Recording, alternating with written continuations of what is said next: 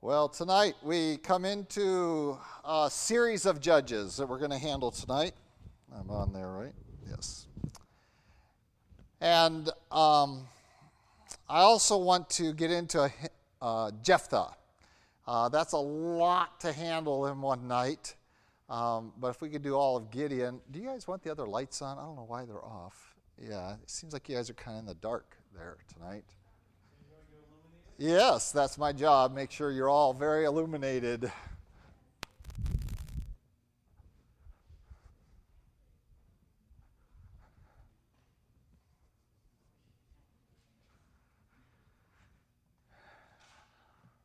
Well, we are in the book of Judges, and we're going to be looking at Judges 9, 10, 11, 12 as well. I'm getting really brave and doing lots of chapters. I'm doing this because, and it might take me 2 weeks. I don't know. We'll see how quickly this goes through. I might need 2 weeks to do this.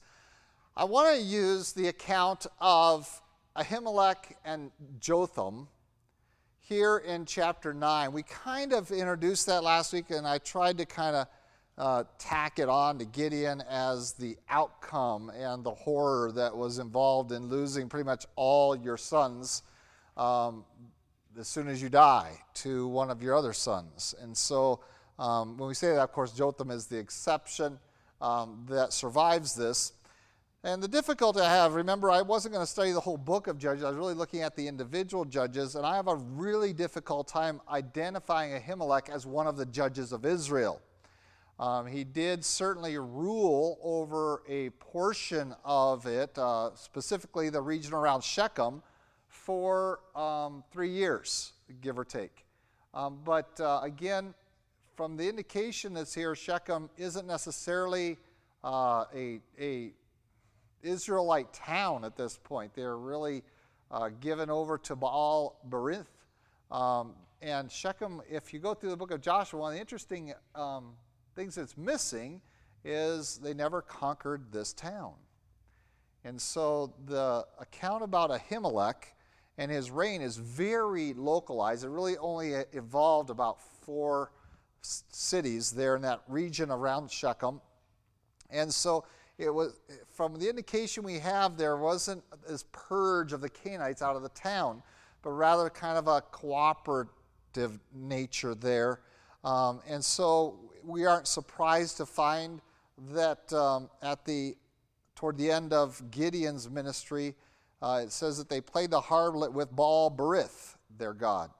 And Baal Berith, that was in chapter 8, verse 33. Thank you. Baal Berith is the god of Shechem, that Baal. And so this was, they quickly went back to Baal Berith, even while Gideon was alive, because Gideon, of course, was snared by his own ephod that he made, and we talked about that last week. And so this is very regionalized, where Ahimelech is identified, and he's going to tell them that not only am I a descendant of Gideon, but I'm a descendant of the people of Shechem, which tells us where Gideon had gotten this servant girl that he had birthed Ahimelech from. And so she was a Shechemite. Whether that means she was an Israelite or not is difficult to tell. In fact, probably not. She was probably a Canaanite. And so I want to have us understand that, because that's going to influence how we understand Jephthah. Because Jephthah was very similarly half-breed. He was not fully Jewish, and he was rejected as well, much like Ahimelech was. We don't find a declaration of his rejection, but it is obvious in his animosity towards his brothers that they either looked down on him or he just felt or considered himself to be in conflict with them. And so there's that facet that I want to connect Ahimelech to Jephthah for us to really understand that. The other reason I want to use chapter 9 to jump off of is Jotham. He is the other character, the other son of Gideon that survives the assault. And so he gives us a parable, it's described as here, a story, and he holds the men of Shechem and the region to bear upon, have you really been honest in your dealings with Gideon and remembering his work for you? And he's going to pronounce on them a curse or a blessing, depending upon what's going on in the heart of the Shechemites in doing what they did and making Ahimelech their king. And so the question is who's the judge in this account? If Jotham becomes a judge, we have very little information about him, and we find him certainly calling the people to do what is right, which is similar to a judgeship, but we do not find him engaged in a military conflict. Ahimelech is the other side. We find him engaged in military aspect of the judge, but not in the leading Israel into righteousness, and we find no evidence that God was ever approving of Ahimelech. But we do find evidence that God was approving of Jotham. And if Jotham is considered the judge here in Judges chapter 9, he is what I believe a good introduction to understanding some of the other minor judges that we have at the end. At the beginning of chapter 10, at the end of chapter 12, where we have 5 minor judges that we really have almost no information about anywhere else, and very little information here. We're talking about 1 verse per judge. Maybe 2, I think, in some of the later ones, and we find little information about them. And so I really want to take these 2 characters. If I don't get to both of them, I'll use the other one next out of chapter 9 next week. So if we only get through one of them and not the other one, that's okay. I'm ready for next week. Or if I can talk really fast, we'll get through them both. But that's a lot of content, and really it's heavier on Jephthah. So I'm kind of going to start with Jotham and talk about him and the minor judges, and then use Ahimelech next week to really get into Jephthah. Yeah, I'm still deciding that even right now, if that's the way I want to go with it.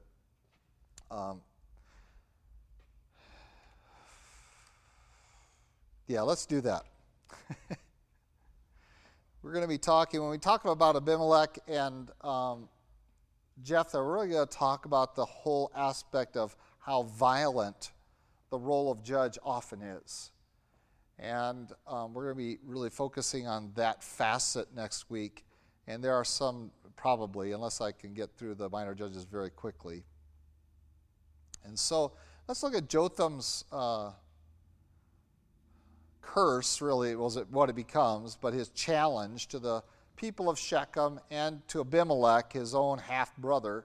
That begins in chapter 9, verse 7. It says, when they told Jotham, that is, that Abimelech had been made king by the Shechemites, that he went and stood on top of Mount Gerizim and lifted his voice and cried out. If you don't know where Mount Gerizim is, that is the mountain, and the other mountain on the other side of this valley, where Israel, after they had conquered enough of the land, set themselves up where half the tribes over here and half the tribes over here, and they shouted the blessings and the curses back and forth, and where they affirmed the covenant in the days of Joshua. Well, this is the mountain. And so this is one of those 2 where they went back and forth with the curses and blessings. So he stands up on Mount Gerizim, and this is what he has to say to them. He says, listen to me, you men of Shechem, that God may listen to you. The trees once went forth to anoint a king over them, and they said to the olive tree, reign over us. But the olive tree said to them, should I cease giving my oil with which they honor God and men and go to sway over trees? Then the tree said to the fig tree, you come and reign over us. But the fig tree said to them, should I cease my sweetness and my good fruit and go to sway over trees? Then the tree said to the vine, you come and reign over us. But the vine said to them, should I cease my new wine, which cheers both God and men, and go to sway over trees? Then all the trees said to the bramble, you come and reign over us. And the bramble said to the trees, if in truth you anoint me king over you, then come and take shelter in my shade. But if not, let fire come out from the bramble and devour the cedars of Lebanon. Now therefore, if you have acted in truth and sincerity in making Abimelech king, and if you have dealt well with Jerubbaal and his house, and have done to him as he deserves, for my father fought for you, risked his life, and delivered you out of the hands of Midian. But you have risen up against my father's house this day and killed his 70 sons on one stone and made Abimelech, the son of his female servant, king over the men of Shechem, because he is your brother.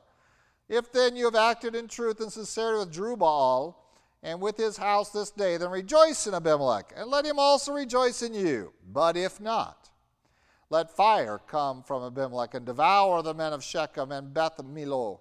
And let fire come from the men of Shechem and from Beth Millo and devour Abimelech. And Jotham ran away and fled, and he went to Beer and dwelt there for fear of Abimelech, his brother.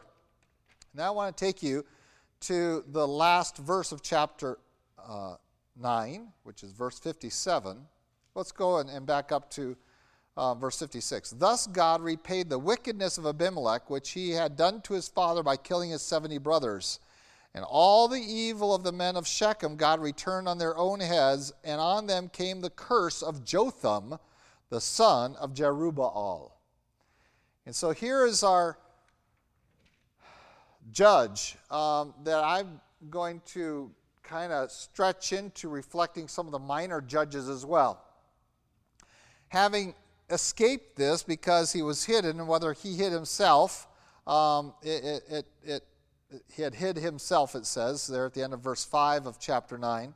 He had hid himself when the attack happened, and you think, well, this is a coward. No, he understands what's going on. He hides himself, succeeds in surviving this assault. They cannot locate him. And this isn't an assault where they're just randomly killing everyone. They are one by one slaughtering them, execution style, on one stone. Okay, that's how it's done. It was very deliberately done. It was done by not only Abimelech himself, but remember that the people of Shechem funded him to go out there and find mercenaries. And so we're going to talk about that a little bit more when we get to Abimelech. And so now Jotham, who survives, stands up. He's off in the mountain, but within hearing. And these kind of acoustics are out there. If you look at the Sermon on the Mount, where Jesus Christ spoke to a huge crowd, and if you go there today, there's a little Catholic shrine kind of thing there, building. And our guide had another name for that. It wasn't the Church of the Beatitudes. He called it something else. Wasn't very nice about the nuns that keep it.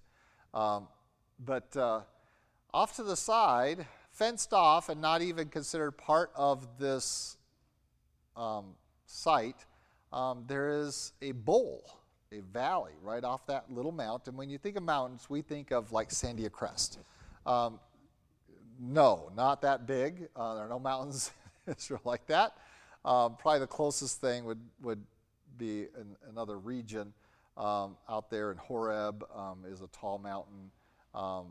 And some places where Elijah was, where he overlooked the Megiddo Valley. But by and large, these were small hills, we would consider them, but they called them mounts. And they did an acoustical study of this bowl right off the lip of this ridge, which is interesting because it's just beyond where they are set up this shrine for the Beatitudes, for the Sermon on the Mount. And so it's actually outside of the, of the border of this property. And they set up acoustical equipment, and they said, you can hear everything from right up on that ridge in this entire bowl. And so the acoustics are there. And so here on Mount Gerizim, very similar, you have some excellent acoustics. This man lifts up his voice, and he has this description for them. And this account. And he's basically challenging them with, have you done what's right? You want someone to lead you, but none of us legitimate sons of Gideon were interested in leading you. And he is, now remember, Abimelech, his claim was, do you want one man to lead you or 70 men to lead you? That was his claim. And none of them are related to you, but I am related to you because my mom was a Shechemite. Their moms weren't. Is the indication. So do you want those 70 people over you or just one person? And do you want strangers over you or a blood kin over you? And so Jotham comes on the scene. He says, well, first of all, in the account of this story, he's like, none of us wanted to reign over you. If you had come and asked us, we would have turned you down. And he gives the account of the various trees. They had other things they were doing. They had other purposes in life. And there's the indication here is that none of the sons of Gideon, from Jotham's perspective, had that as their life's ambition to rule over anybody. And this is going to be very common indication of many of the minor judges that we're going to look at. Let's jump ahead and look at some of them. What were their children doing? In not every, but in many of them, they talk about their children. So let's go to chapter 10 and look at the first 5 verses here.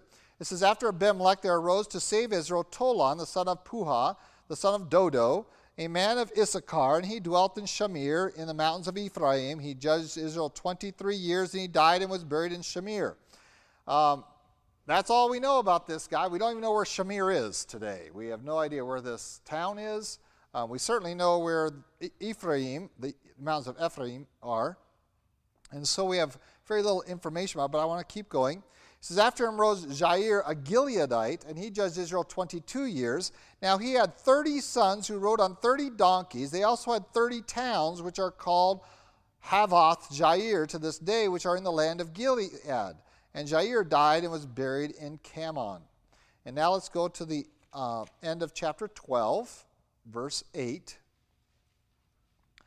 It says, after him, that's after Jephthah now, Ibzan of Bethlehem judged Israel. He had 30 sons, and he gave away 30 daughters in marriage. How many kids did he have?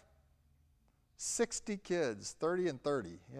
I guess when you get those numbers, you start hitting the odds, right? The 50-50 percentages. And brought in 30 daughters from elsewhere for his sons. So he had 90 people there. And of course, he gave away $30, so that would make 120. He judged Israel 7 years, pretty short. Then Ibzan died and was buried at Bethlehem. After him, is it his sons? No. After him, Elon the Zebulunite judged Israel. He judged Israel 10 years, and Elon the Zebulunite died and was buried in Aijalon in the country of Zebulun. After him, Abdon, the son of Hillel, the Parathonite, judged Israel. He had 40 sons and 30 grandsons who rode on 70 young donkeys. He judged Israel 8 years. Then Abdon, the son of Hillel, the Parathonite, died and was buried in Pirathon in the land of Ephraim in the mountains of the Amalekites. And so we have all these, and what do you notice? That 3 out of the 5 minor ones, what are we talking about? Their children. And what does that give us an indication of? Well, maybe to us not, we're like, boy, he just had a lot of kids. But this was a evidence of God's blessing, an evidence of wealth, and an evidence of rulership. When we find these children riding on donkeys, the whole idea, and in fact in the second one here, Jair, right? In Jair, the Gileadite, he even assigns each of them a city. And so each of you are going to have a city to rule over. So he divides up the region for them. But we have no indication that after his death that they did that. In fact, it says that once he was buried in Canaan, the children of Israel did evil in the sight of the Lord and served the Baals. And so he had to turn over. So there was not a successful second generation in any of these. But we have the second generation evidence. And so these men judged Israel, and Gideon becomes an example of that, and Jotham is referencing this. Does not mean that their sons are meant to become judges of Israel. Each of 3 of these 5 minor judges that we know very little about, what we do know about them is they had lots of children. And they rode on donkeys, which is an indicator to us. That doesn't mean, to us it's kind of insignificant because you should ride on majestic Arabians or some horse like that. But this was a sign that they were taking a royal position, but it was not authoritative over people. It was rather a designation that their father was well respected, had done much for Israel, and was well treated. And so he had many children. They rode on donkeys to indicate that they were part of the judge's family and should have that respect of the community and the cities that were involved, the tribes that were involved sometimes. And so Jotham's statement here is that if you had come to us, when he is comparing these other trees to him and his brothers. You come to us, that wasn't our role. Did we have your respect? We thought we did because of our father, and look at all the things our father did.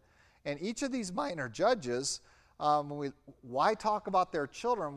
Well, that's to communicate to you that during their life, God had blessed them, and the people recognized them. And so their sons were given that kind of respect that was generated really from the fathers. And so Jotham here is going to use that Middle Eastern understanding that when you have that many children, you have them in a place of blessing and exaltation. We find that is really their way of designating their honor to you. And so Jotham here is saying, this isn't about us, this is about our dad. We weren't the ones wanting to rule over you, Abimelech was. We were in the places we were at, we were honored because our dad was honored. And so now he's going to call the people of Shechem, are you treating my dad fairly in how you sided with Abimelech and slaughtered his sons? And this is the question. Now, Jair did divide up and give each of his sons a city, and we find that clearly there. But we don't find any other evidence that any of these other judges, and there are sons of judges, took on that role. We just don't find it. I mean, there's a lot of them. We've got, they're not measuring them by 2 or 3 or 4. Some of you think you got big families. Maria, you're going to have, 4, 5, or 6 whenever you're done with this pregnancy. Is there just one? You know that you did the little, okay. So 4. Well, that's a lot of kids. I remember walking around with my 4 kids. Oh, how do you have so many kids? I remember as a sibling of 5 walking around. Oh, you have a huge family. Well, try 30 or 40 boys plus the 30 girls and dealing with that. And so this was their evidence that they were honored, respected, and that God had blessed them mightily. And so Gideon becomes the almost the patriarch of that attitude in this period of time. And so Jotham calls him to this, says, this is about God honoring Gideon, not about elevating us. We we're in the shadow of our father. And the question isn't, what did you think of us? The question is this the way you honor Gideon and what he did for you? Because how you treat his children is still showing something about what you think of him. And that's the challenge he's bringing forward. And so this is going to come into to most of these 3 of the 5 minor judges here.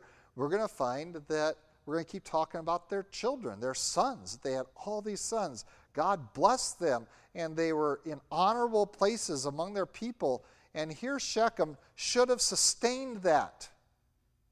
There's no evidence that these boys wanted to rule over anyone. When we look at Gideon's ephod, and there, again, there was some evidence that it became a snare not only to him, but to his house, which means all of these young men. When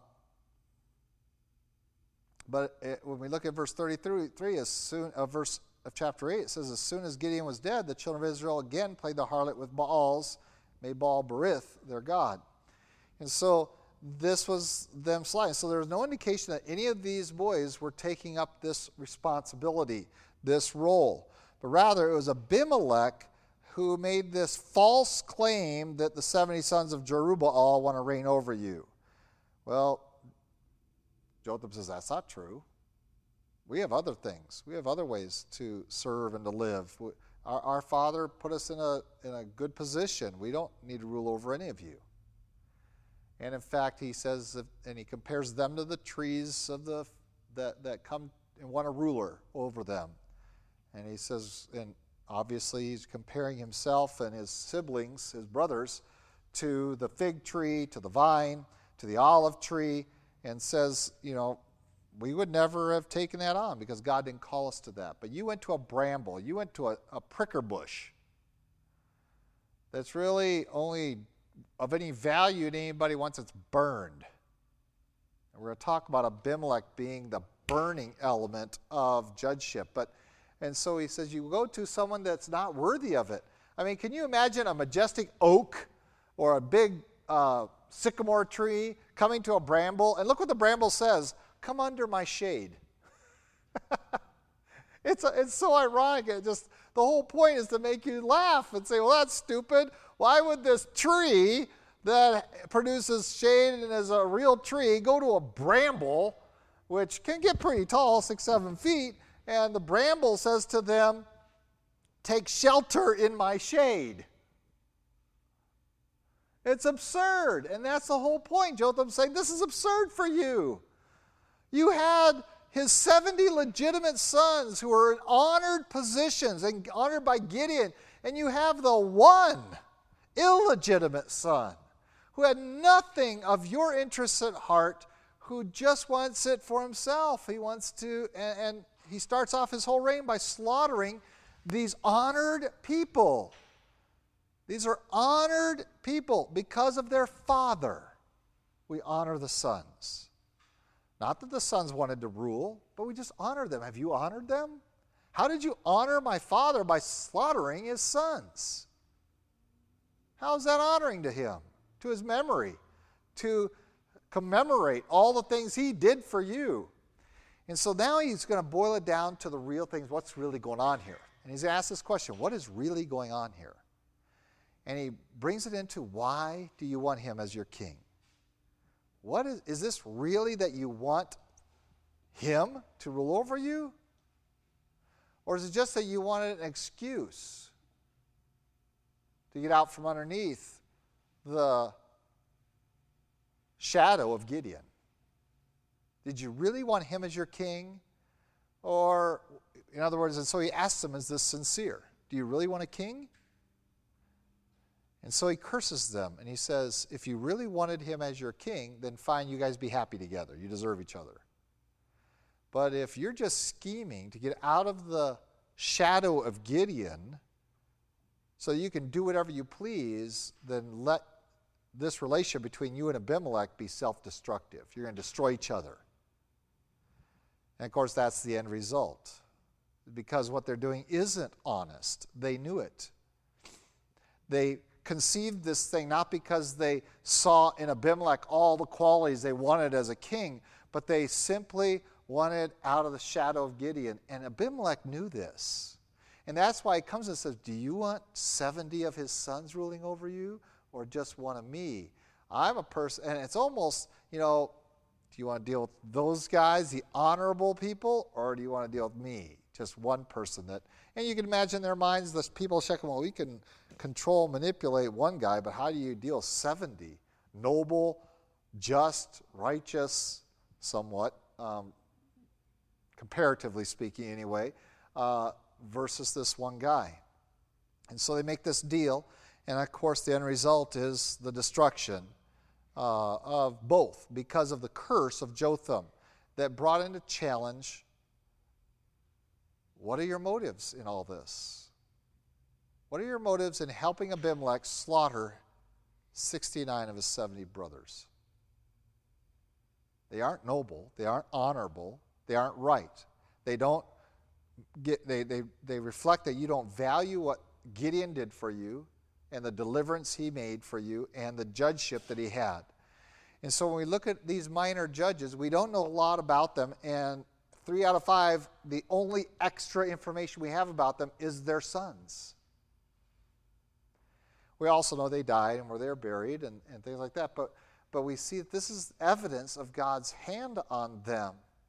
And while And especially in two of their cases where they weren't followed up by another judge right away, we find that as soon as the judge died, we don't find the sons taking over the role, but rather their existence is evidence that their role was honored by God and should have been honored by their community. And in fact, like I said, for 2 out of these 3 that mention the sons, the next generation, as soon as the judge died, what happened? The people went back to serving Baals. So the sons obviously didn't take over the role of judgeship. And even for the one that is followed by another judge, the next judge after him wasn't one of his sons. It was another man. And so we do not find this generational, this is an inherited job that you get from your dad. This is not a monarchical family line like we're going to find under the line of David. That's not what's being established in any of the judgeships. And so Gideon wasn't passing it on to his sons. And Jotham's statement is that's not what was going on, and you don't understand the role. You got to wait for God to call you. These other minor judges had sons too, but it wasn't passed on to them. God raised up these judges on an individual basis. And so, yes, they had children. They even had grandchildren. The one that talks about how many grandchildren he had. And even the grandchildren were honored because he lived that long, or was that old when he started, one or the other. And we find that this was a means of recognizing the honor that God had placed upon them, and therefore how you treat their sons displayed whether or not you had forgotten their father or remembered him. And there are still some individuals that I know their father and I don't know them. And I will be a benefactor to them because of their father, because I knew them and I honor them, and they were godly men. But boy, you struggle sometimes with the sons making choices. But I don't believe that they have an inherited right to become a pastor because there's a pastor's son. And I know that the national rep for the GRBC is a multi-generational pastor. You know, I don't know how many generations they go back that they have pastors every generation. But that's really not an expectation of God, nor is that anywhere represented in the New Testament. Anywhere. We find rather that God has to have a calling on these. And so have I encouraged or pressed or any of my children into the ministry? No, not any more than any others in the church. God needs to call us into ministry, and we wait upon that. And we don't think I'm the heir apparent to the ministry of my father. And we have a lot of ministries today doing that, and that's why I mentioned Franklin Graham this morning. I have been very wary of that man because he's Billy Graham's son. And that's not a reason to disqualify him, but it also is not the reason to qualify him for the ministry, just because you're somebody's son. And so, in fact, at this point, I probably have more respect for Franklin than I do for his daddy. But we find that a lot of ministries are being turned over to the sons, inherit it from the fathers. And that's going on in GRBC churches as well as other denominations and the big mega churches, turning over these dynasties of ministry to their sons and grandsons. And that's really not presented to us as something in the New Testament. The calling of God is on an individual basis, just like God has no grandchildren. God has no grand pastors. That is second generation. You need to have a calling of God on your life personally for ministry, and not just taking up the family career choice, family vocation. No. God wants who he wants. And so Jotham here is a good example. And yes, all of these judges that are described, these minor judges, had huge amounts of children. But that didn't qualify any of the children to be judges themselves. And in fact, Abimelech is the only one that we find that tried to be, and he was terrible. He was horrific and evil, and he started off his whole thing by murdering his brethren. And so not exactly a calling of God moment there, where he goes and gets funding for mercenaries from dissatisfied people who had already forgotten the great sacrifice Gideon had done for them. But we recognize that God, that we have a responsibility to honor the Father, even into the children. There's a great study that I was trying to get a little bit more data for us. I wanted to lay it all out, but I just want to share it in general terms. There was a genealogical study of two men, John Wilkes Booth and Jonathan Edwards, of what kind of children, grandchildren, great-grandchildren, great-great-great-grandchildren, great-great-great-great. What happened to those two lines? I think it was John Wilkes Booth, I'm pretty sure. It might have been Benedict Arnold, but I think it was John Wilkes Booth.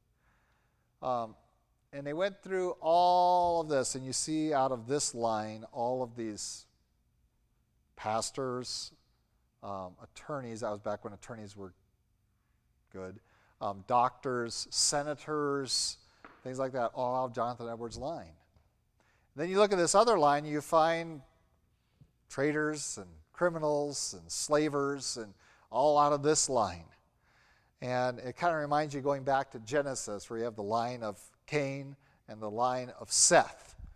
One wanted, and yes, it makes a difference.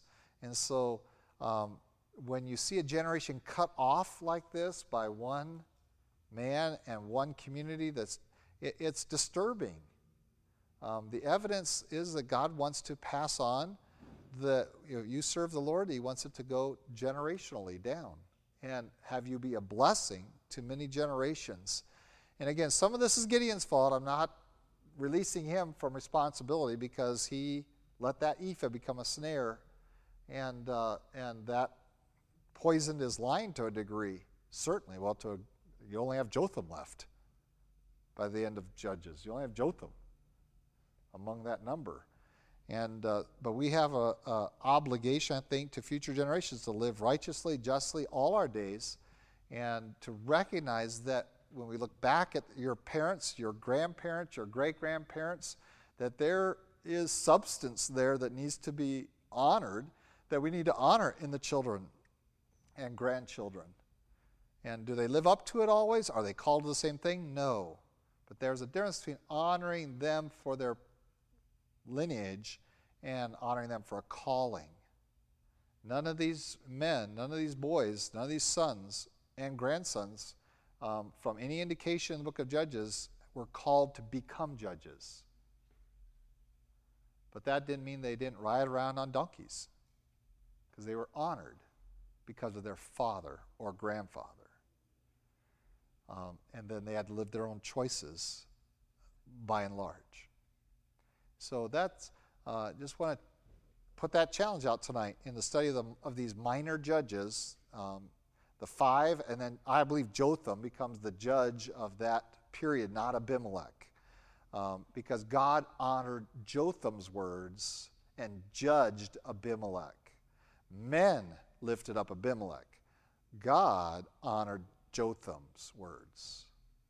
And that curse made happen in his day. And so I would count Jotham as the judge here, not Abimelech. Okay? Let's pray.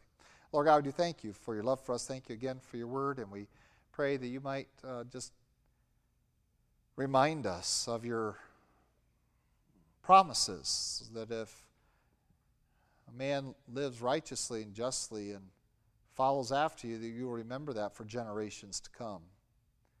But that each one of us also have a charge to not just live on the deeds of our forefathers, but to extend them, to live in obedience to you ourselves in whatever way you call us to.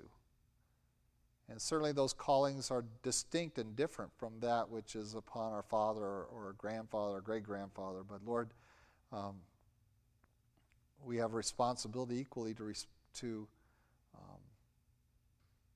accept that calling, to obey and walk in it.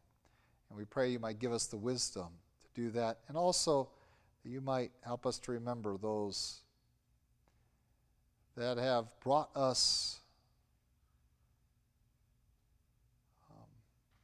testimony of your faithfulness over the many years between the founding of the church and these days of the church, that we might know our history and know the great men of our history that you have used mightily, that we might honor them and their lineage and be responsive to them and not just forget and disvalue them to the point of even destroying that lineage. Lord, help us to walk in those footsteps of faith that have come before us. In Christ Jesus' name, amen.